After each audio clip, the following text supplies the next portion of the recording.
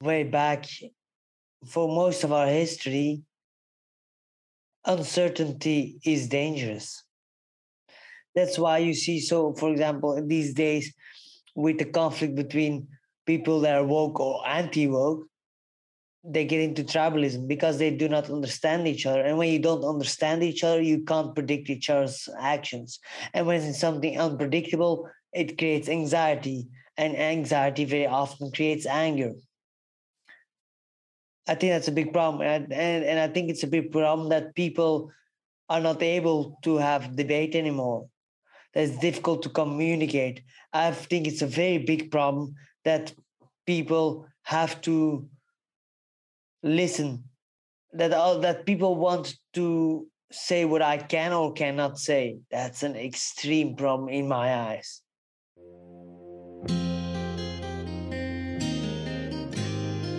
To overcome, you must educate. Educate not only yourself, but educate anyone seeking to learn. We are all dead America. We can all learn something. To learn, we must challenge what we already understand. The way we do that is through conversation. Sometimes we have conversations with others. However, some of the best conversations happen with ourselves. Reach out and challenge yourself. Let's dive in and learn something right now. Today we're speaking with Nico Verresen. He is a psychologist. He is an executive coach, also a public speaker. Nico, could you please introduce yourself, let people know just a little more about you, please? Well, after a 12-year career as a Muay Thai fighter, as a professional fighter in Muay Thai and mixed martial arts, I had to stop fighting because I forced my body too much. I had 7 surgeries at my eyes. And in that moment, I realized that just grinding it, the so-called Rocky mindset, well, has a limited appeal. It gives you short-term wins. I had a lot of wins. I was a champion, vice world champion, a European, multiple Belgian champion. But to get to my potential, just grinding it was not enough because you force your body into, well, a state of, well, hurt. And so, and in that moment, I realized there must be another way. There must be a way where you can not only thrive in intense situations, in high pressure situations, but also where you don't have to hurt your health, your relationships, or even your enjoyment of the process. Yeah. I wish I knew that when I was younger also. And I always loved that push yourself lifestyle, but the hurts later in life, your bones and even your mindset, it can really devastate you. So when you couldn't fight and do your passion anymore, how did that affect you, and how did you get over that and carry on? Well, it was a real shock. I sacrificed everything. I after my studies, I worked on the university. I was doing a PhD, but I decided no, I just go fully for my fighting because later I could always come back to the study. I sacrificed many women because fighting was my wife. They were my mistresses, Yeah. And so, and then all of a sudden, I had a contract to go to the States to work in upstate New York in Ithaca, where Cornell University is, a wrestling school. So because I'm a Muay Thai fighter, it was perfect for me. And besides, I was going to do the Ultimate Fighter, the TV show. And at the medical checks, I was really shocked because I could see perfectly. And then when the eye doctor told me, no, you have to go to the specialist immediately. And once he told me, you can't fly, you have to get surgery immediately. everything fell down. And so, yeah, that was a real shock because it was my complete identity. I was a fighter. And besides that, yeah, I'm a psychologist, and I kept studying because, you know, as a professional athlete, you get paid to train, but also what is very important, what people don't realize, in order to peak, you get paid to rest, to recharge. I was not the best in that part. So what I did, I was studying all the time, you know. But then you come on this situation where you don't have that goal anymore. You don't live that life as that warrior anymore. The moments that you go to the ring for, many people hate it, but I loved it. It was that moment where you couldn't hide. It was that moment where I felt most connected with life, where there was a crowd of thousands of people cheering you or booing you, which I loved even more. It's the people in your corner that helped you to prepare, that were with you every step on the way, that helped to push you, or in my case, calm me down. And then you have, of course, your opponent who is there to do exactly the same thing as you, to go to battle. And there's a very intimate connection in that people never acknowledge. And because of all that, because of all this connection with all these other people, and because of the nature of the sport, the connection with yourself is undeniable. Yeah. And that's something I still miss up till this day. If tomorrow I get a medical check and all of a sudden, by wonder, my eyes are healed, there is a very high possibility that I would have a few more fights, even though I'm much older. But, you know, that that spirit will never leave either. You know, it sticks with you, and yeah, there's this sense of urgency sometimes. And, you know, I've heard you even say it on some of your interviews that, you know, life is short and it's fleeting us. So we have to make the best of it now. When did you figure that out? Well, I was 21 and my father died. So in life gave me a pretty quick me up. And that's why I still, for a few years, really went into it. You know, I was going to do on the work, working on the university. But was that what I was going to dedicate my life to? And I realized, no, I want to live my passion, which was fighting. And so that's why afterwards it was a very hard thing, because that was my passion. I loved it completely. Now, I mean, luck. I have a very open mind and I'm really interested in a lot of things.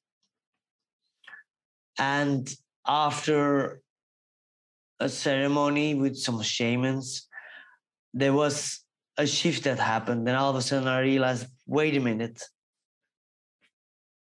It's not because I did not become the legend that I wanted to be, that I was supposed to be in fighting, that I am a loser, which I felt. I felt like a loser.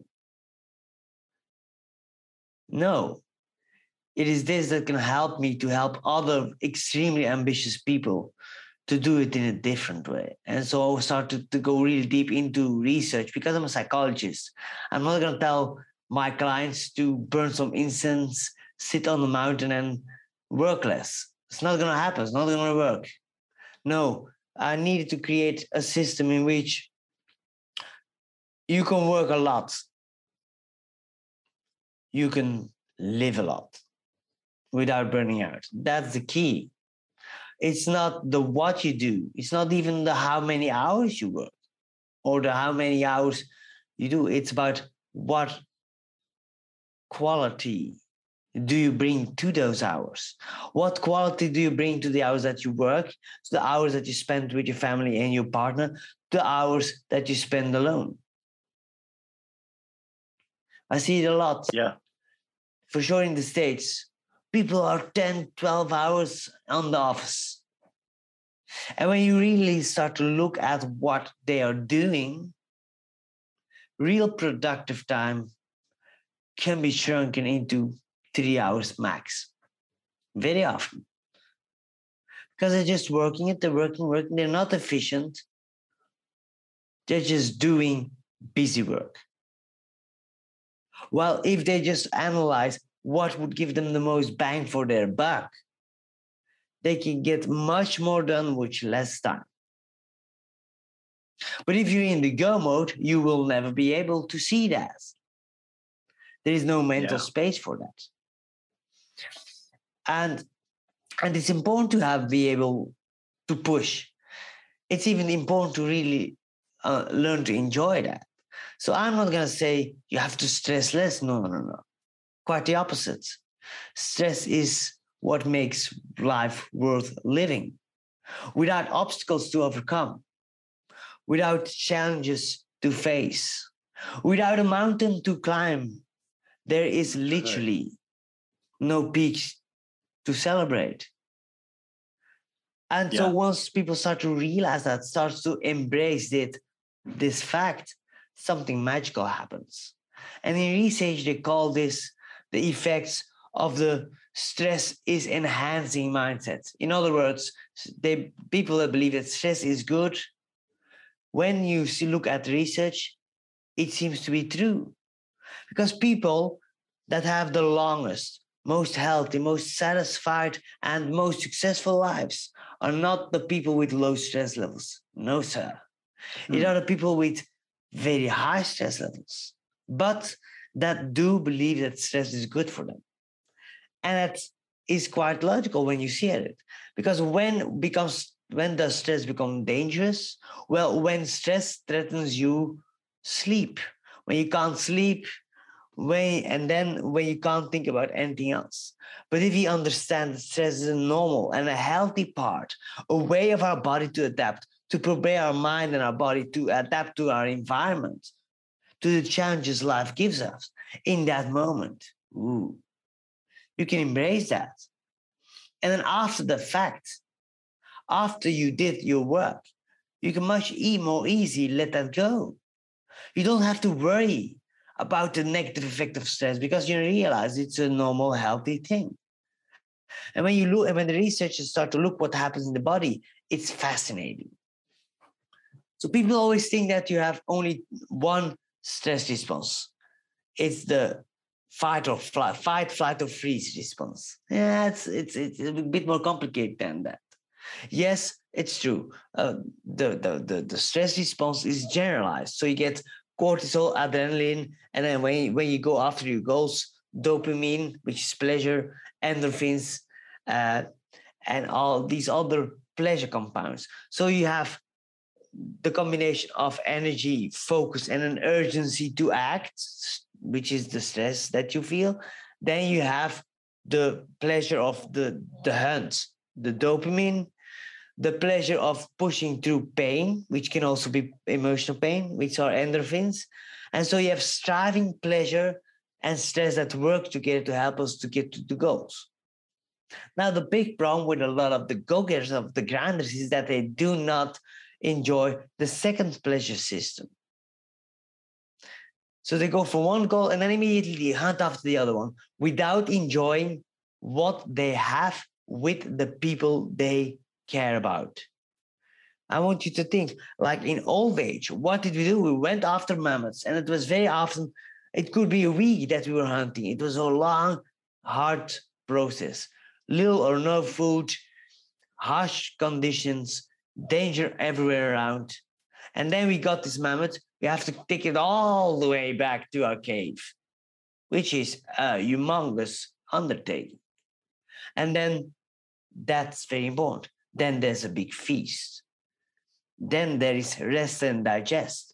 Then we celebrate together. We were talking stories, telling the story of this great hunt or of past hunts or of big wars.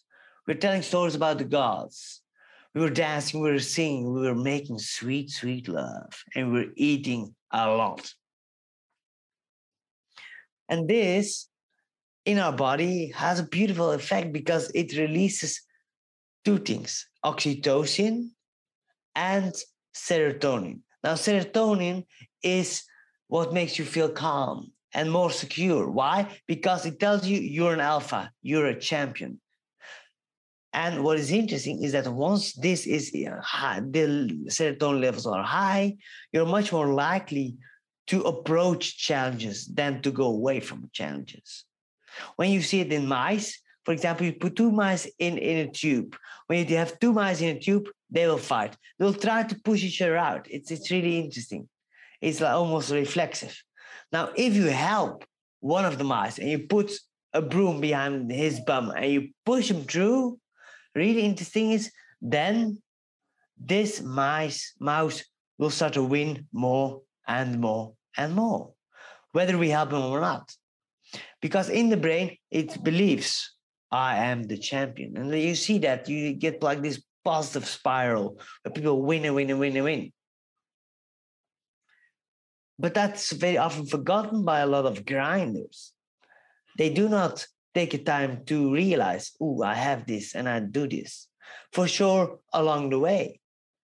They say, when I have that goal, then I will rest. But the problem is then you come to that goal, to that level, then now you're going to compare yourself with people who are on your level or beyond. And like that, you can keep on going until the moment, and you need more and more because the satisfaction that comes from that is dopamine. And that means that it's like Coke. You need more and more and more. It's like you have like this black hole inside, this anxiety for more, this emptiness that you try to fill and that you try to cover with accomplishments. But what does a black hole do? Aha, it's a black hole. It's very dense. So it sucks it in and it grows. And so like this, you need more and more every time you do it. Until the moment you get to the absolute top, and you see that a lot. Look, for example, at Robin Williams, who killed himself. He was absolutely on top of the world. That's a good point. Look at Jim Carrey, who was really depressed while he was the number one comedian. Because, Jesus, I've achieved more than I ever thought possible, and I still feel like shit. Because they were doing it not for themselves. They were not doing it because they chose this fully, because they wanted, because they enjoyed it. They did it because they wanted to be somebody for other people.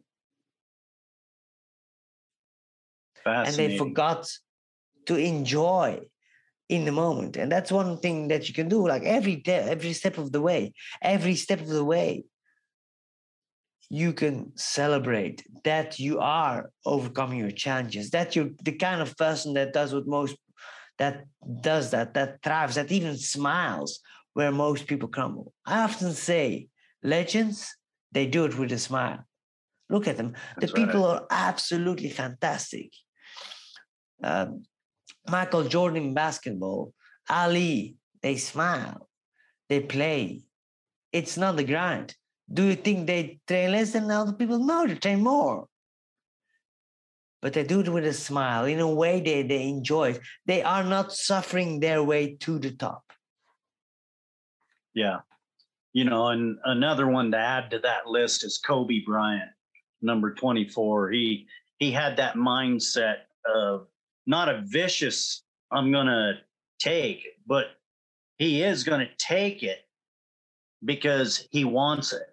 And he actually had a list of individuals that he was watching and making an account. I'm going to take you off one at a time. You know, it doesn't matter how long. It's like you stated, that hunt, that challenge to get there. And it is quite remarkable how you brought up Jim Carrey and Robin Williams, because we see this a lot. And I really felt that they had a passion for it, but we can be changed through our atmosphere, environment, you know, all of these things that we take in and consider. And most of the time we don't slow down and think about ourselves when we're taking those steps, because I guess we're on that high, that need for the next level. Very interesting. So what's the drive behind Nico, and how has that changed from when you were younger to now? What drives you now versus back when you were just starting out your ambitions? Well, in the beginning, I just wanted to be a warrior. As a child, I wanted to be a samurai. Then I realized it wasn't possible. Then a Native American, but I was not born as one. So yeah, I was fucked. And then I decided to do, and then I came across Muay Thai and I fell in love. Because before I did Japanese Jiu-Jitsu and I had to do push-ups all the time because I was too wild. But there, they were knocking each other down. I like, yes. I saw this beautiful, beautiful young girl. I think she was 60 kilos, 55 kilos, beautiful, kicking a guy in his liver and going down. And I was like, oh, this is my sport. Yeah. And so Yeah. it was about that. I also had a lot of anger in myself because when when I was 6, my father fell sick. And to be honest, most people dropped him like a sack of potatoes. When they could use him, he was a warm, giving, extremely strong man, but also very proud. So people didn't believe him. People thought he was a user, but he was just very proud. People didn't see how he was suffering, but he was always nice and check. He was shaven, he was clean, he had his shirt on. He was a very proud man, a man of great strength, of great values. Um, and he supported me on the way once he was alive. My mom, she supported me too. So I was very lucky actually to have such caring and loving parents. Really lucky. And then I had my trainer who was also a very powerful agent in my development. I was really lucky again. So I had two very strong but very warm, caring men by my side when I grew up. And I want to become a legend. And when I look at the way I trained, I still haven't met many people that trained like I used to train. In fact, I met more than 10 people that trained as hard as I did. It will be a lot. It will be a lot. And so that was the thing. I want to be a fighter. I want to be a legend. That was it. I also want to be a psychologist because I was quite a strange kid and I had a hard time understanding myself and even more other people. Women were an absolute mystery. As a kid, I didn't like them because, stupid little girls. And then I got a bit older when testosterone started to come up. And all of a sudden, these wonderful, magical beings. Yeah. You put a world champion in front of me. It was true. I smiled. Let's get this. But the girl looking me in the eyes, down and go. And so what did I do? Aha, what I knew best. Get into the books, study. And so I started to study about psychology, about relationship, about all kinds of therapy. And I became really interested and the specialist in all those things, for sure in relationship therapy. Because I saw so many people struggling. I'm very perceptive, so I could see beyond the veil. So many people, I'm happy, yeah, but if you look in their eyes, there's this emptiness, there's this aloneness, there's this lack of connection that I see. And people that work with me very often, after a while, we start to work on that, on how can you make a relationship really deeply fulfilling while you both are really ambitious. That's not so easy because we have the idea in our society that a relationship is about compromise. No, that's not true. A relationship is a people growing machine. It will not be easy because what happens is we come together. Suppose you're beer and your wife, the woman you're attracted to, or the man, if you like that, is wine. Then you do some wine with your beer. she does some beer with her wine until you're this mixture that nobody wants to drink. You have become an us. And it sounds very romantic. We are one. But if you're one, you forget one thing. You will feel here. You will feel disconnected because you lost connection with yourself. The person that your partner fell for, you're not that anymore because you have compromised yourself so much. Until the moment you realize that if you do something else more, if you give more in more, you will compromise yourself. And so what happens then very often people separate, but then they're both broken because they're so intertwined. And they look for the next one, and then the same thing happens. Oh, and same. Same pattern time and time again. Another possibility is what used to happen back in the day where you were actually punished socially for separation. And then it was like this. People were just here.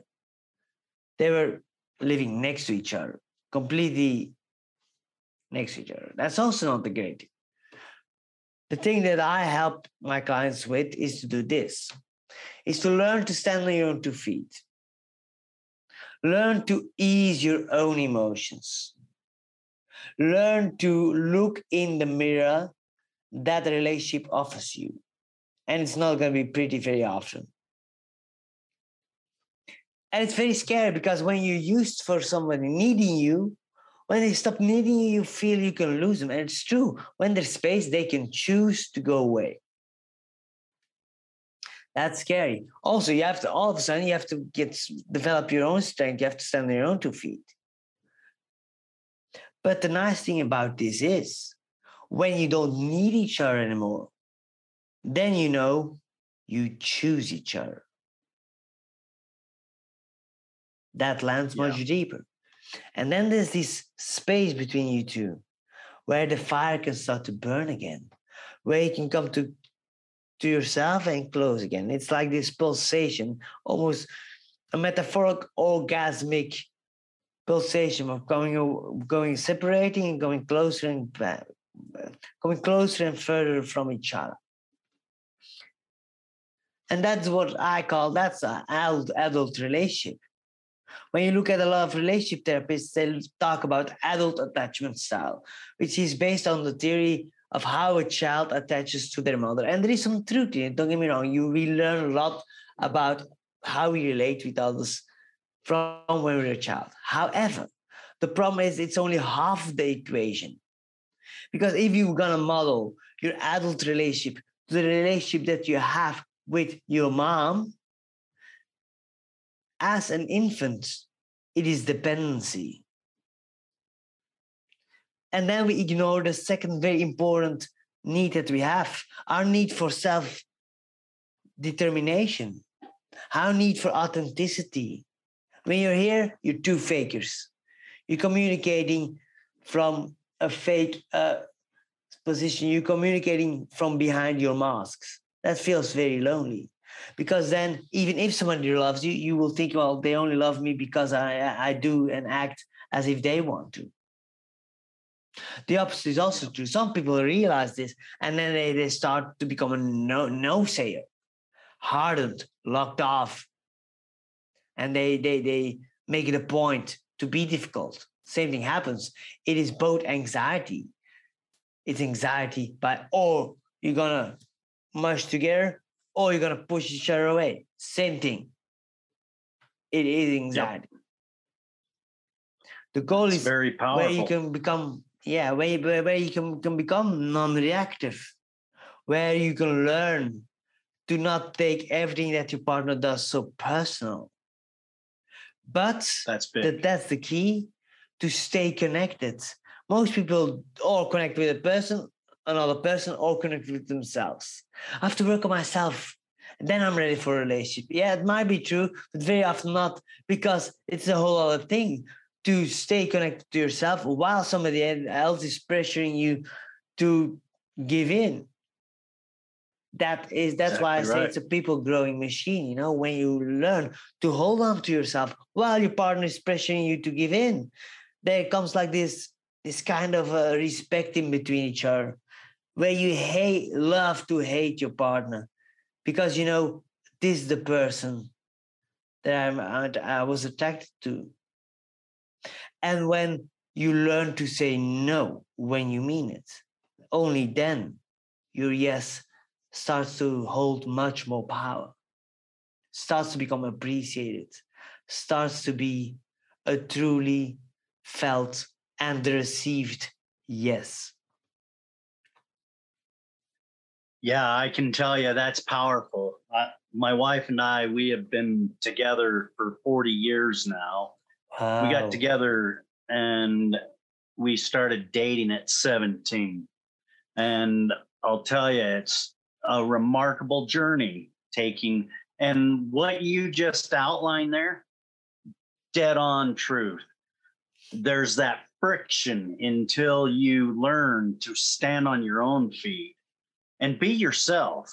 You're entitled to your own voice, your own opinion.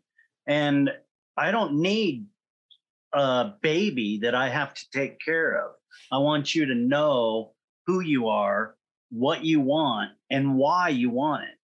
And until you're perfectly honest with each other to the core, I mean, my wife knows me dead on, and we it's like now we just think it together, and that's a difference.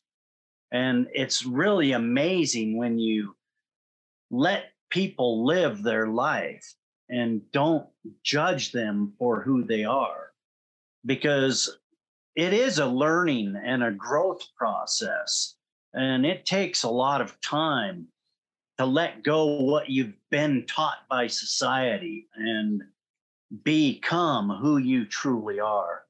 I loved how you laid that out. It's just amazing, because life, it becomes a race, and everybody's so busy in it that they forget to slow down and enjoy it. So how can we slow down from that rat race of life and become more intimate with life and where you are right now in the journey of life? Mm. I think it's important to start living with more intention. In the Mm, self-help world, you have a lot of people that say, yeah, you have to do morning routines, and it's really important, but you don't have to do a 5-hour routine. yeah, It very often it's very simple to just write down in the morning what you're going to focus on. What is important for me today? When you yeah, choose, and it will take a bit more work. You can journal, you can do all the exercise, or you can work with somebody like me that really helps you to do that, to really pinpoint, okay, what do I want to dedicate my time on this earth to? It's like this exercise that is absolutely powerful and absolutely painful for most people. It's you track where you put your time, and so you make a list of all the activities you do, all the hours you put in, all the energy you put in, you give the number, and then how much satisfaction, how much does this enrich your life? That's very often very difficult to see. I like And most people will not do it because, yeah, they know you're not doing it. That's why so that. many people in the weekend are drinking themselves to pieces to forget about the horrible life they have, or binge watch away Netflix these days. Yeah, It's understandable. If you're not living the life that you want, it's understandable that you want big to one. run away from the fact that you are wasting your life. Yeah, yeah, that's truth right there. And it's hard for people to digest that, but when you can start building a life, and it's a life that you imagine. And it's amazing what that does for your growth internally. Your health gets better. You might not lose your pains, aches, and depressions, but you can actually see what's happening, and you can actually eliminate a lot of that suffering by educating yourself. And that's what a big part of this show is educating yourself to become the best you that you can be, not who somebody wants you to be or who you think you should be, but who are you? And discovering that is a journey. I can tell you honestly, it took me to the age of 50 before I began to really discover who I truly am. And when I really discovered that, and you stated that no, learning to say no and mean it and own it, that is huge. That's setting a boundary that makes you proud. Because I spent so many years in an addictive state where I had to please people and I didn't know how to say no. And I would say yes and then not show up. And, that's just, it degrades a individual when you can say no and mean it and reverse that and say yes when you actually can instead of when you want to or when you are pressured to. These decisions and boundaries are hard to set. Do you have techniques for people to discover how to set those boundaries and discover their inner self where they're worthy of being who they truly are?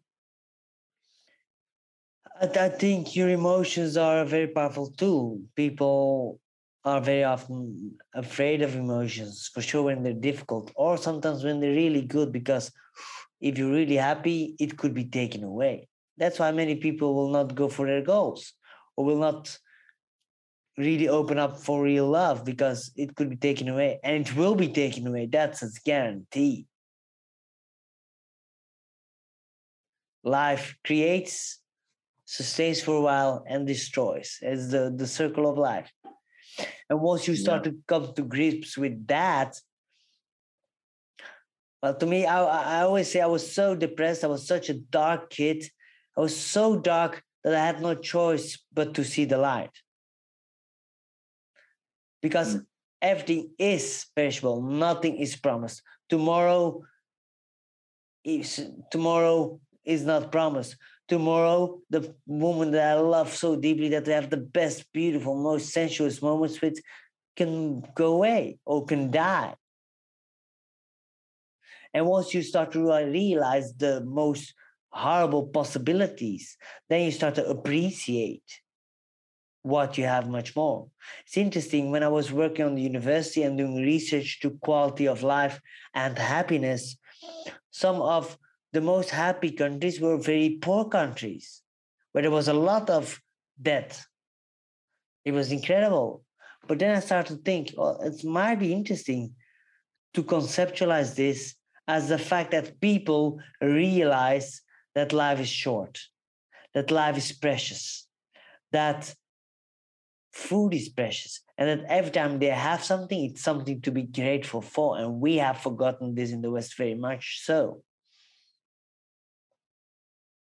To come back to the question, when you have those emotions, for sure, when they relate to other people, it can tell you a lot about yourself. Very often, how we feel about other people can tell us a lot about ourselves. Very often, we are projecting certain things we like or that we do not like. So, a beautiful exercise that you can do is you can look at, who do I look up to in my near surroundings or on the bigger picture. It can even be a fictional character. And then ask you the most magical question ever: why? Then you do the same thing with people you dislike in your surroundings or things. And also, again, why? Then think about your best moments in life. And again, that beautiful question: why? And then your worst moments in life: why? Because when you stress, when you have emotions, there's a reason.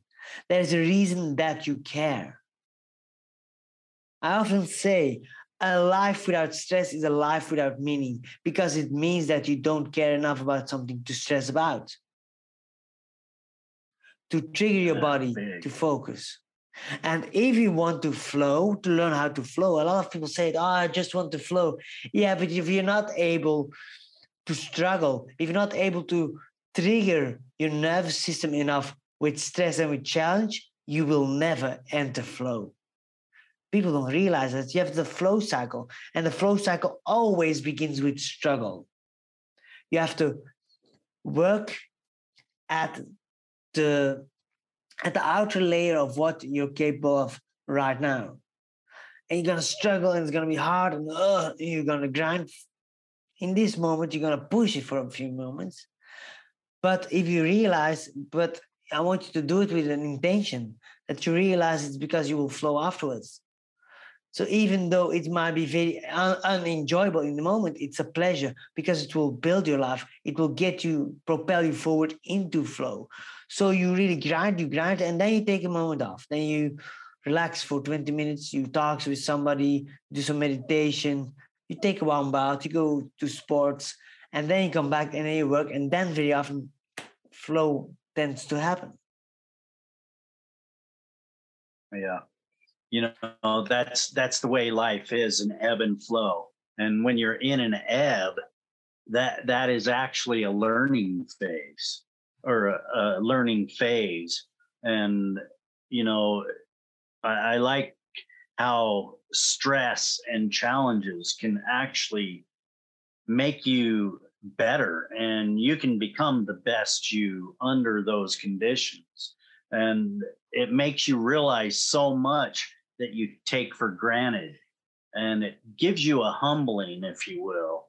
It makes you realize what you have to offer, because there's a lot of people out there that don't understand what they have to offer life itself. And I think that's a foundation that many people have to realize. You make that, and you have to do it, because nobody else will do it for you. They have their own life that they want to build, and their own passions and dreams are only going to make them react or act in a certain way. And it's always for them, it's for the best for them. And once we realize this, we can actually give enough care to ourselves, to worry about ourselves enough to care. And a lot of people self-sabotage because they're so uncertain about change. Change is a big thing in our life, and it's every day. But change is not always bad. Why do we always tend to see change as bad? Well, it's biological. And way back for most of our history, uncertainty is dangerous. That's why you see, so for example, these days, with the conflict between people that are woke or anti-woke, they get into tribalism because they do not understand each other. And when you don't understand each other, you can't predict each other's actions. And when it's something unpredictable, it creates anxiety, and anxiety very often creates anger. I think that's a big problem. And I think it's a big problem that people are not able to have debate anymore. That's difficult to communicate. I think it's a very big problem that people have to listen, that people want to say what I can or cannot say. That's an extreme problem in my eyes. Yes. Because there's this culture that seems to celebrate victimhood, where everybody has to take your needs into account and your ideas into account. But in my eyes, this is like a mother that is taking everything out of your hands, is always protecting you. And you never learn the resilience to say no, to, like I say, stand on your own two feet and say no. I believe we have to really support people that are discriminated against, absolutely. but we don't have to fight their fights. That's the worst thing you can do. In my way, there's a lot of people that talk about the decolonization. Well, to me, that's one of the most colonialist mindsets. As if you're a pastor that's going to show the world. No. Teach how to debate. Teach how to create movements. Teach how to hear words that you don't like and stay connected with the fact that you're both humans without dehumanizing each other because you disagree. So I work sometimes with companies where I really strive for what I call a full contact culture, where everybody feels safe enough to be themselves, to be honest, to talk transparently, even say things that might be really offensive to each other. But in a structure where both start to realize we are all biased, every single one of us, what color, what race, every identity is the same. We are all biased. That's the way our brain works. It's a heuristics machine. It's a machine that creates shortcuts. It's an efficiency machine. And so once we start to realize that I am biased and can be biased, and that other people are biased or can be biased, then we do not need to see disagreements as insults. Then we do not need to see the fact that somebody has another opinion, even thinks that I'm a horrible person. Take that personal. Once we start to be able to become non-reactive and to stay connected and ask each other questions, more and more questions, to really get to know each other, then magic will happen. And a beautiful example of this, I don't know if you know this individual, it's Daryl Davis. Do you know Daryl Davis? I do not. He's an African-American jazz singer, and this powerhouse is one of the only heroes that I have. And what does he do? He talks with Ku Klux Klan members and neo-Nazis. I know who you're talking about. Now I do, yes. Awesome. Exactly. And so he talks with them. He keeps connecting with them. He asks them questions. And he truly listens. He truly tries to understand those people. And because of his communications with those people, more than 220 of the extreme right people have hung up their cloak. And I see this as a beautiful example of what that art of self-differentiation is, of what you can do in intimate relationships too. It's exactly the same skill to stay connected with the fact that we're both fallible humans and then start to have a real conversation, long form and repeated, building relationships. I advise companies, instead of doing interventions where they do debiasing, no, put people from very different groups together, extremely different groups, and design tasks so that they only can succeed if they work together. And if you do that repeatedly, you're gonna see big shifts, real big shifts. But not because somebody from the top tells them how to think or what not to think or what to do or what not to do. No, you put them together, you give them the opportunity to interact, you give them a common goal, and it will work itself out. Yep. That's right. You know, the power in that, understanding that, that's where a shift needs to occur. And yeah, I like the mother analogy. We have been babysitted way too long, and discovering our freedoms means let them play in the park.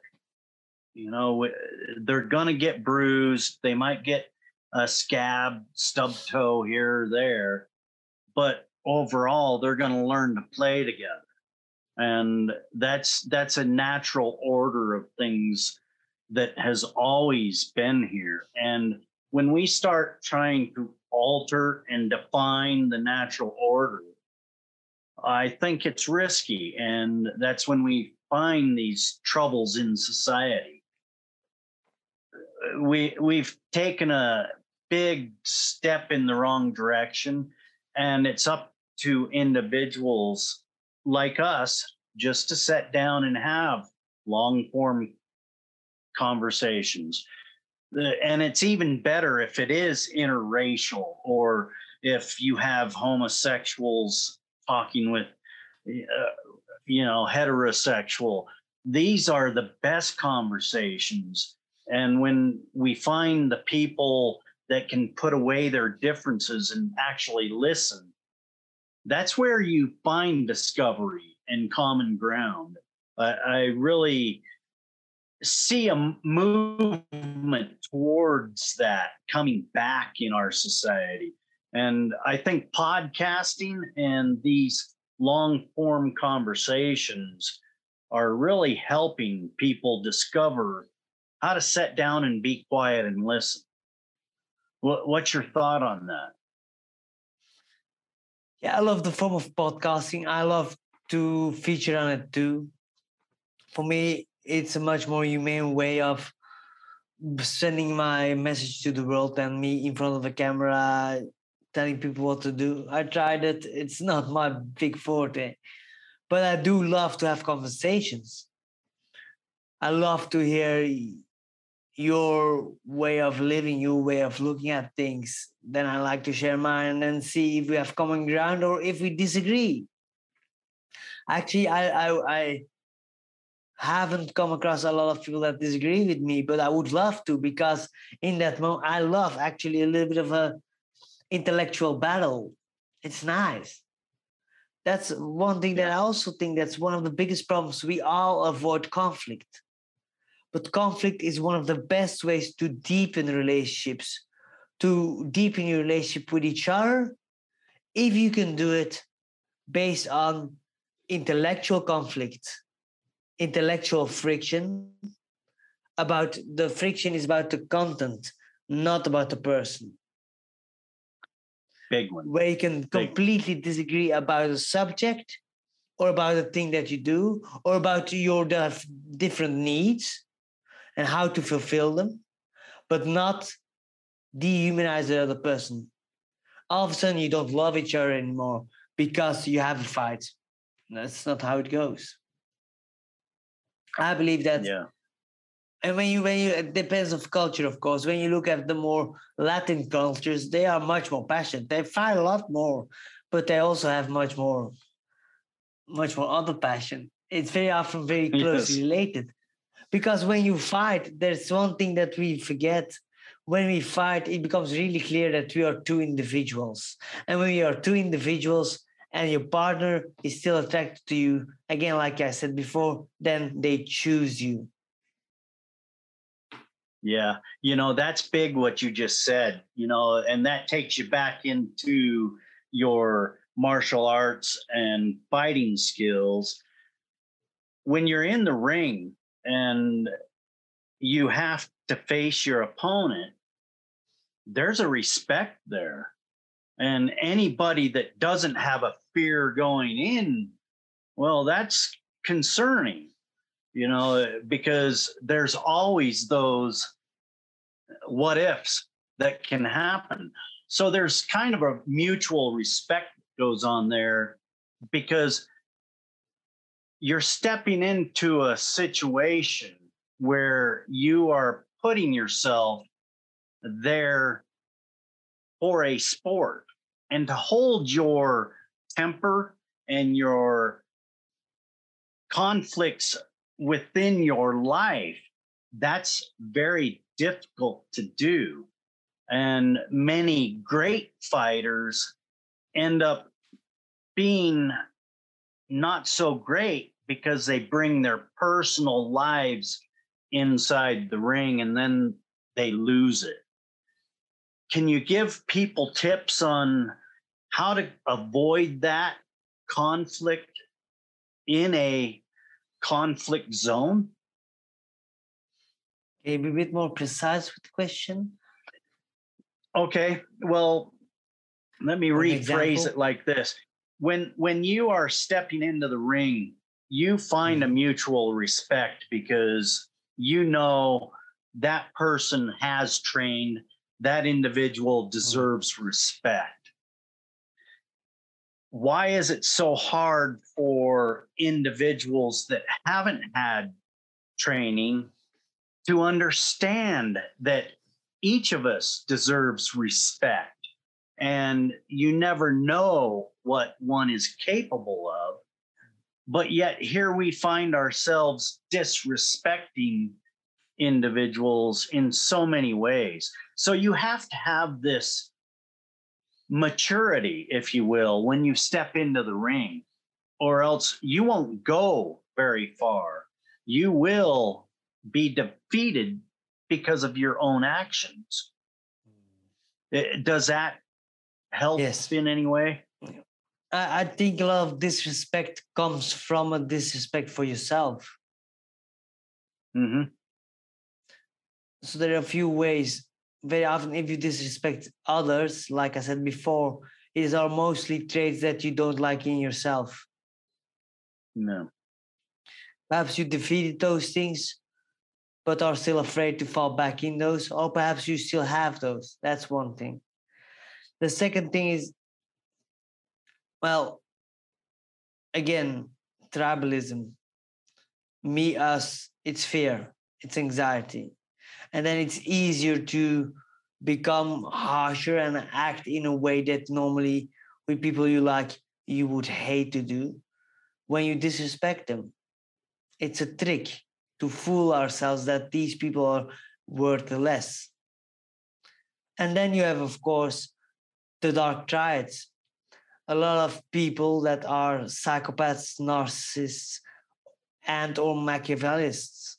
And that's something that a lot of the self-help gurus don't talk about unless it's like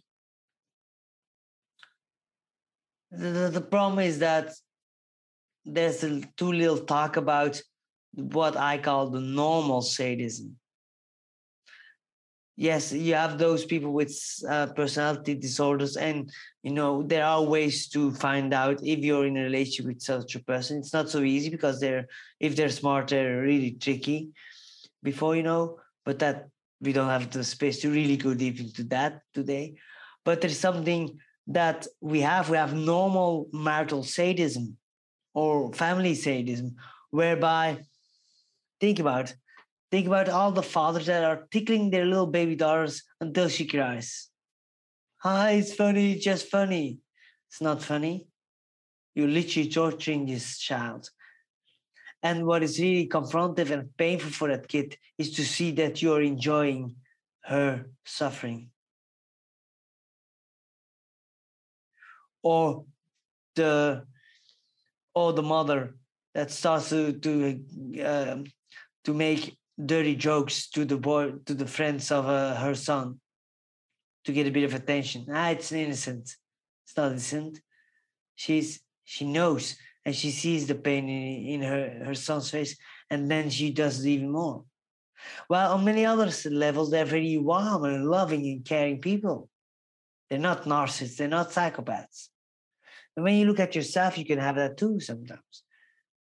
When you really look at yourself and dare to be honest with yourself, there are some very dark parts of yourself. And when we start to really open up for the possibility that we are all complex individuals, that we have very beautiful traits and very dark traits, in that moment, we can become really protected, much more protected against real psychopaths and real narcissists. But if we do not acknowledge that in ourselves and in the people that we love, then it's like our brain pushes that away. It's like we have these glasses and we don't want to look at that dark side of the people that are around us. And that creates a lot of pain, a lot of hurt. because we will not then defend our needs, will not put up our boundaries, or will not cut off when it's really needed.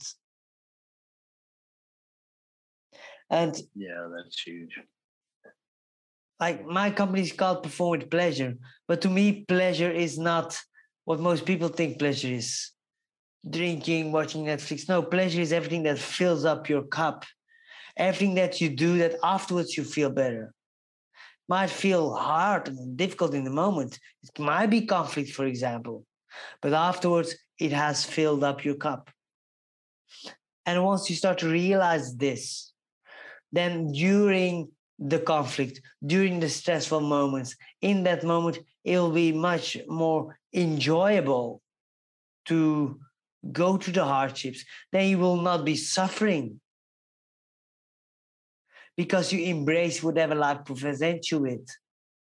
Because if you want to feel, have the possibility to feel happy, to feel deep love, to feel absolutely successful, you have to open up for the possibility of failure. Otherwise, the victory is meaningless. For the possibility of losing that partner, because that's going to happen, of losing that love. So it's two sides of the same coin. If you want to live fully, if you want to live a full contact life, that is fulfilling, that is satisfying, you will have to open yourself up for pain, for anxiety, for sadness. But the nice thing is also, if you are in those less enjoyable moments, when you start to look into it, even in physical pain, if you really start to look into physical pain, start to focus in the body, and you start to look for pleasure, it's really fascinating because you will find it. It's fascinating. It's a biopsychological trick. The pleasure scan. You scan your body for pleasure. You have pain. You're going to look into it for pleasure. And the pain will still be there, but pleasure too. So we have those two scales that always are moving, always dynamic, always complex. Yeah, life is so giving and taking at the same time, and it's really how we perceive everything. And it's hard to reach out and get involved with people because we've went through experiences and sometimes it's not pleasing, but when you challenge yourself and get to know people and don't expect anything out of people, just get to know the person, it's fascinating. I enjoy it so much. Tell people about your services, how they can actually get involved with you, and what they can expect out of your services. Mm. Well, I have several services, but generally I work with ambitious people. If you have not achieved nothing, I will not be the right guy for you unless you're really ambitious and you have decided now it has to change. Because I'm a champion, I like results. So before I work with somebody, I do exploration talk, a talk like this, where we start to discover, okay, what do you need? And am I the right person to help you? If not, that's perfectly fine. But once I start to work with people, mostly it's for 3 2 months to a year, where we really dive deep in what is needed for you. It's custom made, it's bespoke. And we have a few things that I'm mostly focusing on. First of all, it's that non-reactivity. How can you stay cool in your mind while your body is going crazy in stress? How can you keep seeing the bigger picture when it's really tough?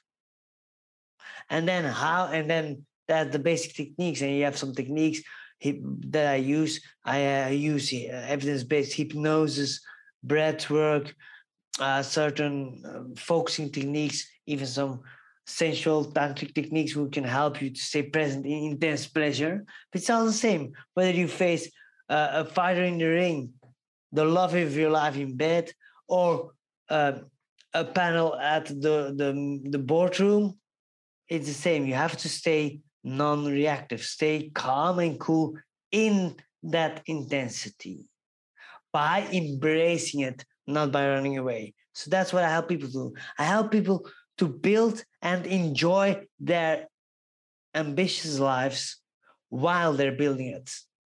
Without that having to hurt their health, without having to feel disconnected from everybody and from their lives. Yeah, and one of the best ways to connect with me is through Instagram or Facebook, just Nico Verresen. Or you can go to my website, nicoverresen.org or performwithpleasure.com. It goes all to the same website. And yeah, there you can find a bit more information about me and my work. Nico, you're a very powerful individual. I've waited for this conversation, and believe me, it lived up to the hype that I had in my head for it.